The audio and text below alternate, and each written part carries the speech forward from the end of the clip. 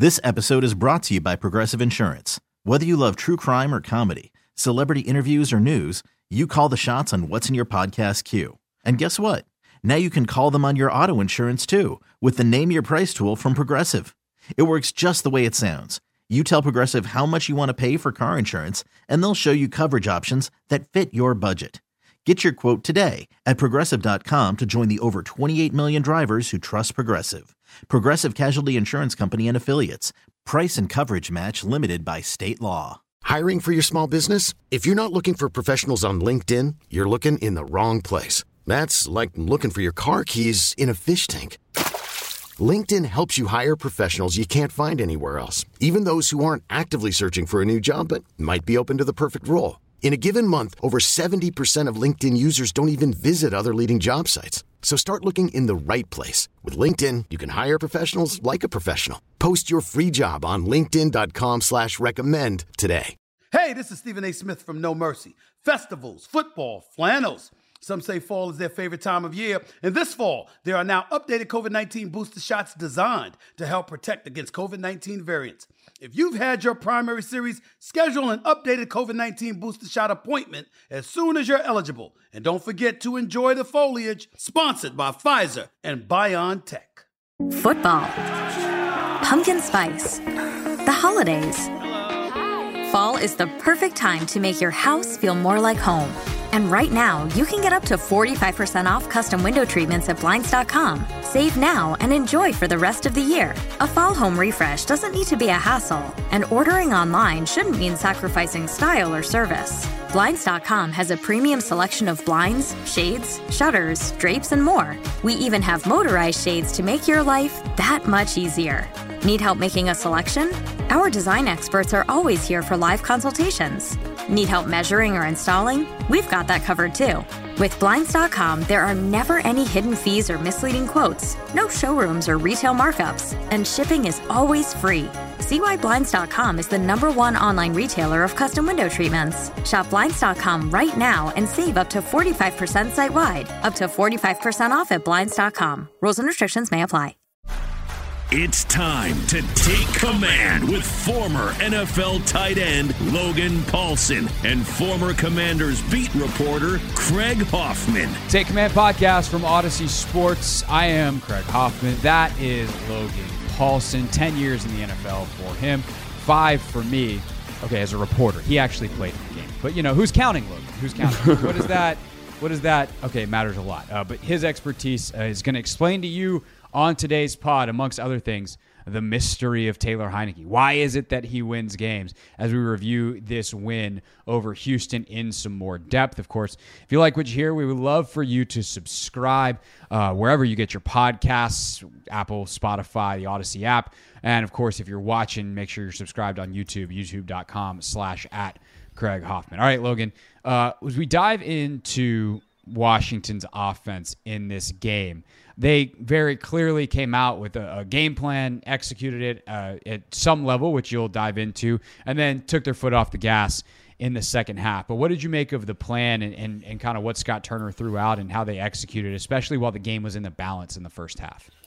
Yeah, I mean, I think this is what this team is at the moment. And what I mean by that, they're a team that I think obviously they want to run the football, and then they've developed a couple of plays, you know, kind of this duo play with the motions and the shifts to kind of as some eye candy, which is a better play action pass, and they are able to do some play action pass stuff off of it, right? You know, I mean, obviously that's not the only thing they're doing. The first play action, that ball that's completed to Terry, is off of a center pull, right? And that works great versus a cover 3 spot drop kind of look, and they're able to get a completion there. But I think they're basically kind of, this is we've talked about this before. This is like a big trend around the league. They're teams without elite quarterbacks are taking responsibility out of the quarterback's hands. So they're running the football a ton. When they do pass the football, it's often off play action, often off a keeper look. And that's essentially what Scott's doing, right? You're finding ways to stress the defense in other ways than kind of saying, hey, let's get in a 5-step drop and you dissect the defense. And I think that's where this offense is. And I think it's a very good formula and a very sustainable formula because the defense and the special teams are playing well. So that's kind of where I'm at with the offense at the moment. And I think, when like talking about the mystery of Taylor Heinicke, I think that's part of the equation when looking at the mystery, right? It's saying Scott has changed his approach.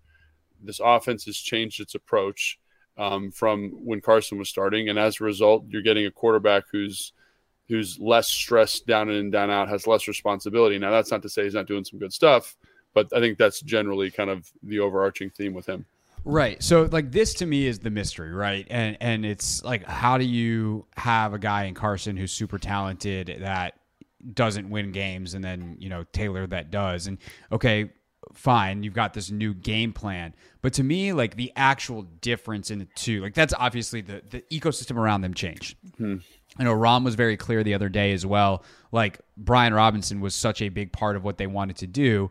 And then he has this tragic accident that happens in the preseason or right before the season, knocks him out. It completely throws them off kilter, which, by the way, everyone said at the time. Everyone was like, it is very clear they are off kilter and they are very reliant on having Brian Robinson, which was a mistake because he was a rookie. There was no guarantee he was going to be successful. It didn't seem like they had a backup plan regardless. And then obviously, and you also don't ever want your offense to be reliant on one player because it's the NFL and guys get hurt. And obviously, it's very rare that a player gets hurt in the way that Brian Robinson got hurt, and it's awful. But, he just as easily, or probably more easily, could have rolled his ankle in practice or in the preseason game, and he's out a couple weeks, and the offense would have been in the same spot minus the emotional overhang of tragedy. And so they took a while to adjust and to then ultimately get Brian back and implement him in the offense, and then they seem to find their groove. So that is obviously part of it. But then you have this kind of question that we've been batting around the last couple of weeks of, well, okay, if you have this formula now and you have the pieces in place, not only Robinson, but an offensive line that has finally stopped playing musical chairs, what would it look like if Carson was there? And I have always said the answer is not as good as it looks with Taylor. Because the mystery of Heinicke to me is he actually executes the very little that he is asked to do, relatively speaking, at a much higher level than Carson, or even a higher level, maybe not a much higher level, but a higher level than Carson Wentz would. And because that is a relative little compared to what they were asking Carson to do, the numbers are not as flashy. It doesn't necessarily look as good on paper. But if you watch the games, it's fairly obvious that, hey, this basic thing they need him to do, or hey, that little subtle thing he did where he threw a ball away where Carson probably would have taken a sack, like those are the things that keep your offense on schedule and win football games. And when you start to realize those things, it's not that much of a mystery at all. Yeah, and I think that's kind of, like I was listening to PFF this morning, and they were kind of reviewing the game. They do a great job of reviewing every game from the week, so it's not going to be super detailed, nuanced, but they were kind of saying, like, they don't understand why Taylor Heinicke's the starter based on their metric, right? And I think part of that is they don't understand, like, the new game plan. They don't understand how Taylor Heinicke fits. They don't understand, again, like, I think it's so, like, the game plan thing, I know we kind of want to push that to the side, but it's so important because if you think about early in the season, like, they were leveraging the defense too much, right? Think about all the 3 and outs that Carson had in the first Philly game. Think about all the 3 and outs in the first half of the Detroit game. And that, again, the defense is good, but it's not a tenable solution. So you've taken some responsibility off the defense by being a little bit more conservative offensively. And that's a big part of that is the run game. You mentioned B-Rob, and you don't want to mortgage your future on one player who's a rookie, but there are teams that have done that, right? I think, like look at this, he's not a rookie, but Derrick Henry, Saquon Barkley, even Algiers in Atlanta, right? They're getting a lot of touches in the context of that offense. And he's a big, powerful guy who I think elevates the offensive line in a different way than Gibson. I think in the podcast we had after the game, I said, I think B-Rob played better than Gibson. And I think one of the reasons I said that is because he made more out of bad runs. He's a good bad runner, if that makes sense. So when the offensive line hasn't blocked it effectively, he's good at kind of finding air, breaking a tackle, falling forward for a yard. So that's part of it, right? And then so that's kind of the big crux of it. Obviously, the game plan, the personnel, all those different things. The thing that you were alluding to there, like with him making plays when he's got to make it, I think is the That's the stuff that's lost in the sauce a little bit. That's the stuff that no one's talking about. So, for example, there's like a third down. They bring a pressure. He's getting hit. He kind of steps away from the throw. He gets the ball to Logan Thomas for a 15-yard game, right? There's a play where I think the left tackle gets beat on a rush. He throws in perfect timing to Terry McLaurin on a big out route, first down. That stuff, those plays are probably sacks with Carson Wentz at quarterback, and those drives die right there. So for his ability to throw, again, with anticipation and understand the offense, understand where the ball should go, right? Even on the first completion to Terry, like, it's masterful, right? He understands the defenses in cover 3. They do the play fake. He looks to the left. Safety runs to the left, makes a big window for Terry. Like, that is high-level football stuff. The protection holds up. All the things are there. Terry runs an excellent route. He throttles in the zone. They're on the same page from a chemistry standpoint, right? There's all those little nuances that, again, a company like PFF can't necessarily account for. Now, they understand pressure rate. They understand all these things. But when you watch the game, you see those things that are elevating him. His relationship to the receivers, his trust in the receivers, his understanding of where the football should go, and his ability to kind of make a play when it's not a perfect situation. And for this offense, where the margin for error is so small, keeping them out of negative plays and executing on third down, like we've talked about, like, that's my thing, that's my soapbox, executing on third down. He's done a great job of that. And, I know they only were 3 of 13 or whatever, but they were able to find chunk plays on second down that basically played like third down conversions for a lot of the game. So that's, to me, again, to your point, is the thing that's elevating, is the mystery of Taylor Heinicke. Watch down to down, watch throw for throw. Those are the things he's doing consistently, and it's never going to show up in a big stat sheet because the main thing that's carrying this team is the run game and the defense. Right. He's just not throwing the ball as much. So, like, you can't accumulate yardage in the passing game. Like, Carson was throwing for 250 yards a game, but he's also throwing it 35 to 40 times. Right. So, like, yards per completion is not that different, where Heinicke's throwing it 25 to 30 or even sometimes 20 times a game. Yeah. Right? Like, you just can't accumulate, and especially if you don't have a 75-yard bomb, which, like, way jacked up Carson's numbers in one of those games. Like, that and is... a lot of it's 2-minute comeback situations, kind of, I don't want to say garbage time throws, but like there's always something like padding stats in those phases of the game. Right. Which is not like for the sake of padding stats, right? Like, you're trying to engineer a comeback the best you can, but defenses play it differently. Defenses play off. They're trying to make you basically kill the clock. Like, sure, we'll give you a bunch of yardage, but we're not going to give you easy points. And thus it's easy to accumulate yardage. I referenced this quote the Minnesota week, but Kirk Cousins is not having as good of a statistical season in terms of total yardage as he's had previously. And that's something that Kevin O'Connell said was like, yeah, we actually haven't been in a ton of those situations where Kirk has kind of gotten those garbage time numbers to bring his stats up to where they've been in the past. It's not like he's any more or any less efficient than he's been. It's just when you start to get into some of the accumulation situations, you don't see those the way Minnesota's played this year necessarily, and because they've been in a bunch of close games as opposed to trying to play catch up. The same has been true for Washington, where if you were to give Taylor Heinicke a free drive at the end of a game to accumulate 80 yards, his stats go from 200 to 280. But he hasn't had those situations. And Carson, the Detroit game, for instance, was basically that the entire second half. And so that is part of it, is like when your job is to get 7 yards on 3rd and 5 or 3rd and 6, you get the 7 yards, you hand the ball off again, and you just repeat, and you're not going to accumulate a ton of yardage. But that's the important thing, is that they're actually getting in those situations, which are hard to quantify for a company like PFF versus the negative points of a sack, because you don't really, like, statistics don't deal in counterfactuals. Statistics don't deal in what didn't happen, what you avoided. They deal in what did. And so it's very hard, unless PFF is going to create some other, kind of metric that deals with some of that stuff. Like, hey, bonus points in your PFF grade because you slid 5 feet or slid 5 inches and avoided a sack. Like, that's just hard to quantify. But Taylor does that little stuff all the time. And when you see it not happen in the first 6 games with Carson, I mean, I'm not trying to pick on Carson, but it is what it is. That is easy to see the difference and why this team is all of a sudden 4-1 with Heinicke versus better statistically in the passing game with Carson in terms of overall yardage, but 2-4.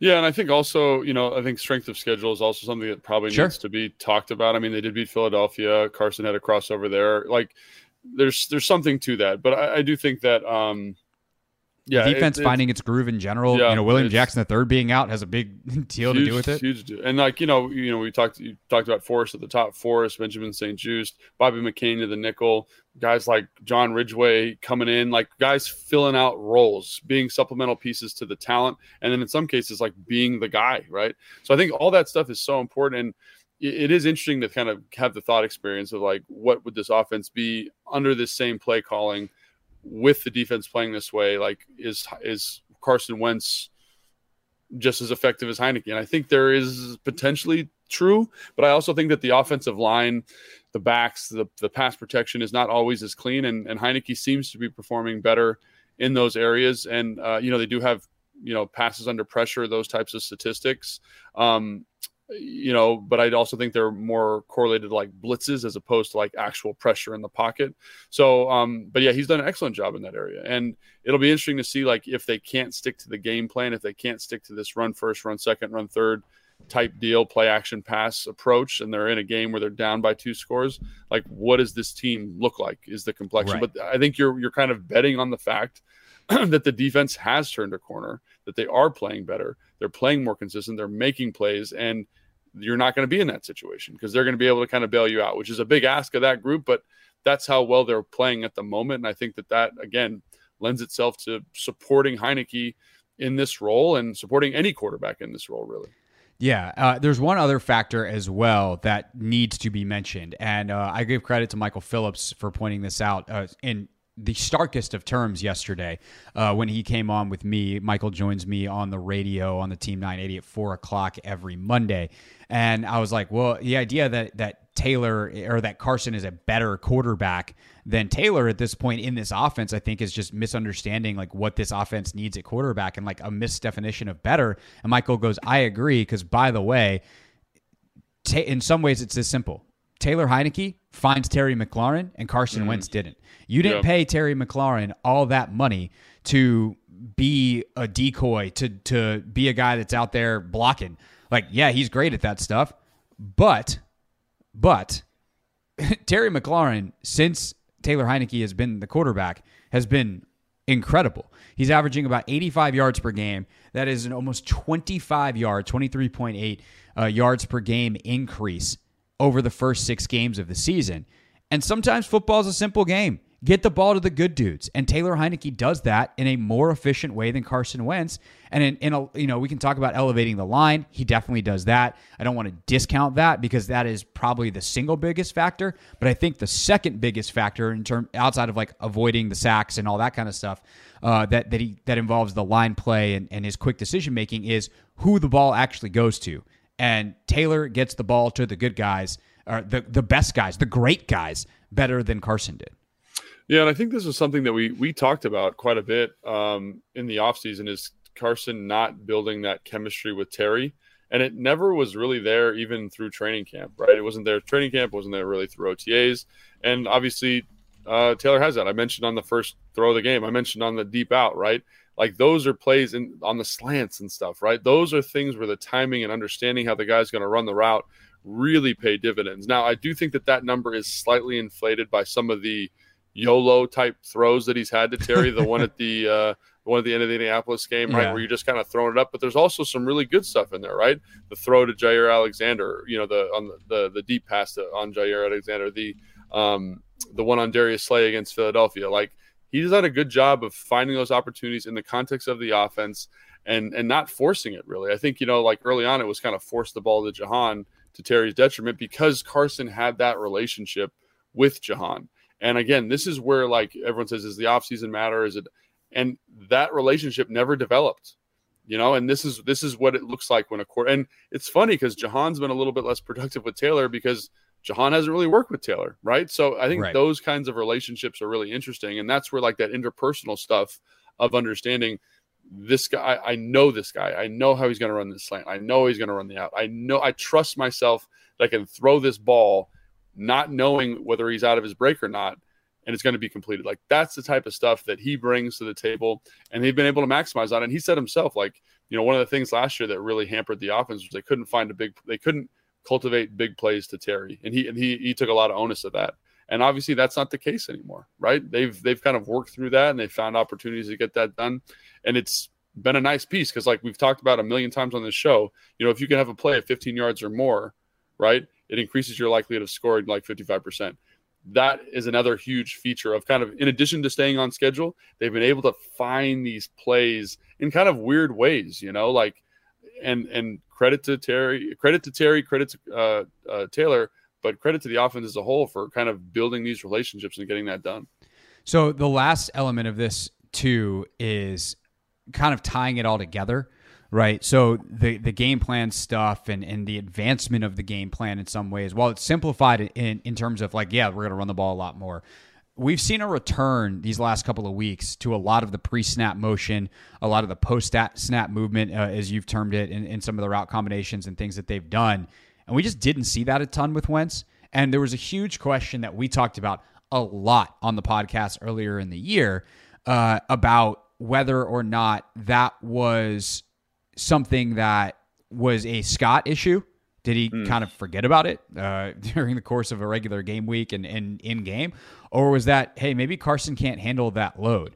And it's a new offense, it's new verbiage, it's all that stuff. So that's not calling Carson dumb. Like, to be very, very clear, that stuff's hard. That's a lot of extra stuff beyond the basics of just executing the play.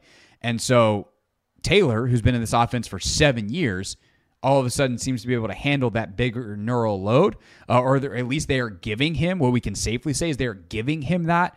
And I think that's kind of the last maybe underlying factor is they've been able to make Taylor's job easier because they have been able to give him some of the indicators, some of the motion, some of the things that he really needs, or that an offense in the modern NFL with all the defenses throw at it need to maximize success, and that help impact the running game, that help insulate the line beyond just his own individual performance. And I think that is the kind of the last part here. And I'm curious, especially as you watch this Houston game in the first half, like how some of that stuff played into their success, where they have a 20-point outburst and lead 20-0 at halftime. Yeah, so I think something to kind of keep in mind here is that as they've become more efficient offensively, they've been able to get to more plays, right? And I know the play totals may not be that drastically different because Carson was able to get some of these 2-minute drives at the end of games. But I think this is all, I would assume this stuff has always been in there. Now, the duo play that they're running with like the cross sift and the lead action, like that's a relatively new addition. I want to say they put that in around like week 6 or 7. I have to go back and look. Don't quote me on that, but it's a relatively new addition to the offense. And that's something that they live and die by. I mean, I think they ran that run probably 15 times in the game. Like, that is a huge part of what they do. Then they run play action off of that. So again, just the nature of that one addition in terms of play adds a ton of stuff to the backfield, right? As a ton of post-snap motion, pre-snap motion, right? And and so again, there's that element. You have more runs that need or necessitate that type of play call with the movement. And also, like last week against Houston, the motion pre-snap and the action post-snap was going to be extremely significant regardless.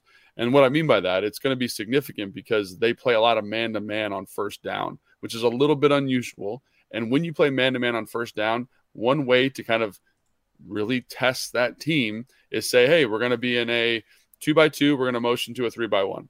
That guy's got to track me. All right, now that you've tracked me and you're basically to the running strength now, you have to fit this run to the front side. But wait, what if I take that same player I just motioned across and bring him back to sift the backside end or flash block on the backside defensive end? That player has to now track me across the formation, and it affects everybody's run fits on the fly. So the game itself, I think, necessitated more motion or called for more motion. It was something that I was anticipating. So I think also motion is game plan specific. It's also related to play volume. And I mean play volume on first and second down. I don't mean these 2-minute drives at the end of the game. So I think all that stuff is a factor. But yeah, do I think that having a quarterback who knows the offense and feels comfortable with the offense is a factor as well? 1,000%. 1,000% a factor. And it's also the team is like, this happens with teams as the season goes on, they develop an identity and they develop a comfort with certain concepts, right? So you can feel free to say, oh, they understand the basic concept. Let's add a tag here. Let's do this. Let's do whatever. And I think that's also a factor, right? So is Taylor's understanding of the offensive factor 1,000%? But I also think there's some other things here that are contributing to seeing that more. It's not in and of itself because Carson's not the starting quarterback. Yeah. All right. But I feel like what we did there was unlock the mystery, right? Like no more. It was good. I don't get why Heinicke. I don't get how he wins games. Like, okay, I understand it. It doesn't necessarily make sense because he's not out there Patrick Mahomesing it up for 330 and 3 touchdowns and super efficient. The day that Dak Prescott had on Sunday where it's like he was like 23 of 26 or something like that. Like, yeah, he's not doing that. And frankly, he's never done that. I don't know that he's ever had a 300-yard game in his career. Yeah. He might have had one, if I remember correctly, but I think he maxed out at like 290 in one of the games last year. So that's just not who he is. But it's because the test he has been being asked to take is not one with a lot of upside. There's not a lot of potential points on it, if you will, but he scores pretty highly on it consistently. Yeah, and I also think it's just like that's where like a box score is misleading. Like there's times where, I think Daniel Jones is a great example of this. Everyone's like, well, why are the Giants winning football games? And it's because Daniel Jones has been hyper efficient throwing the football in terms of third down conversions and keeping the team on the field and making plays when he's got to, and also scrambling. And that's never going to show up on a stat sheet. But if you look around the league, there are some teams that are winning games because quarterbacks with kind of middling quarterback play or seemingly quarterback play. And then when you go watch them, you're like, oh, it's because, hey, he made this excellent play on 3rd and 7. Oh, he bought a little time here and got this conversion on 3rd and 10. And those plays are gigantic, especially for teams with this type of philosophy. And I'm going to say this a million times. So if you listen, like cut this clip, send it to your friends, whatever you want to do. This is the key. When you run this offense like this, those plays become so critical. And Taylor's making them when Carson wasn't. And a guy like Daniel Jones is making them, right? And that elevates the whole offense. It elevates the whole team because they have good defenses. They can really lean into those groups. It's the same thing with Atlanta, right? When they win games, Mariota makes plays on 3rd down, 2nd and 10, whatever it is, because they want to run the football. That's who they want to be. But they need a quarterback who can execute in those kind of high leverage situations, keep them on the field, and just find plays. And that's what Taylor's been able to do. Yeah, definitely. And, by the way, the best offenses in the NFL, the Chiefs and the Bills specifically, have quarterbacks who can kill you from the pocket, but also make those plays. Like a player that can do both is the ultimate version of a quarterback, and they've got the two best. Like Mahomes will also kill you with scrambles on 3rd down. Yeah. It's just that he also can dice you for a 60 yards. I'm fading left from the left hash and let's throw it down the right sideline sidearm play because he's an alien from outer space. And while Heinicke can't do that, and most quarterbacks in the NFL can't do that, Daniel Jones is not doing that. That is why those offenses are averaging near 30 points a game, why they put up the yardage they do. But if you get at least part of that, the efficiency part, then you can be effective and win football games. And obviously Taylor has done that. Washington now 4-1 with him as the starter in 2022. They were pretty successful with him when he was healthy last year, and we will see. And I think soon, like we get into, they play well against Atlanta, we start getting into an extension conversation for Heinicke as well. And it's crazy how quickly that table turns, but it comes to the point that you're being negligent if you don't at least start to have that discussion. And a couple more games like this, if he's 5-6-1, God forbid he wins the next 2 as a starter, like, yeah, you should probably think about that. So we will talk about that if that is indeed the case. But that is still to come as the season goes here on Take Command. This episode is brought to you by Progressive Insurance. Whether you love true crime or comedy, celebrity interviews or news, you call the shots on what's in your podcast queue. And guess what? Now you can call them on your auto insurance too with the Name Your Price tool from Progressive. It works just the way it sounds. You tell Progressive how much you want to pay for car insurance, and they'll show you coverage options that fit your budget. Get your quote today at Progressive.com to join the over 28 million drivers who trust Progressive. Progressive Casualty Insurance Company and Affiliates. Price and coverage match limited by state law. Odyssey is giving you a chance to win a trip to London to see Taylor Swift at the Eras Tour. It's Tay in the UK. Hey, it's Taylor. Just download the free Odyssey app, log in and listen to a participating station for a minimum of 60 minutes to get your daily entry. And you could win a chance to fly off to London with 3 friends and see Taylor. I can't wait to see you at the Eras Tour in London. For more, go to odyssey.com/Taylor. Tay in the UK. It's on the Odyssey app. Thanks to Republic Records. This is a national contest.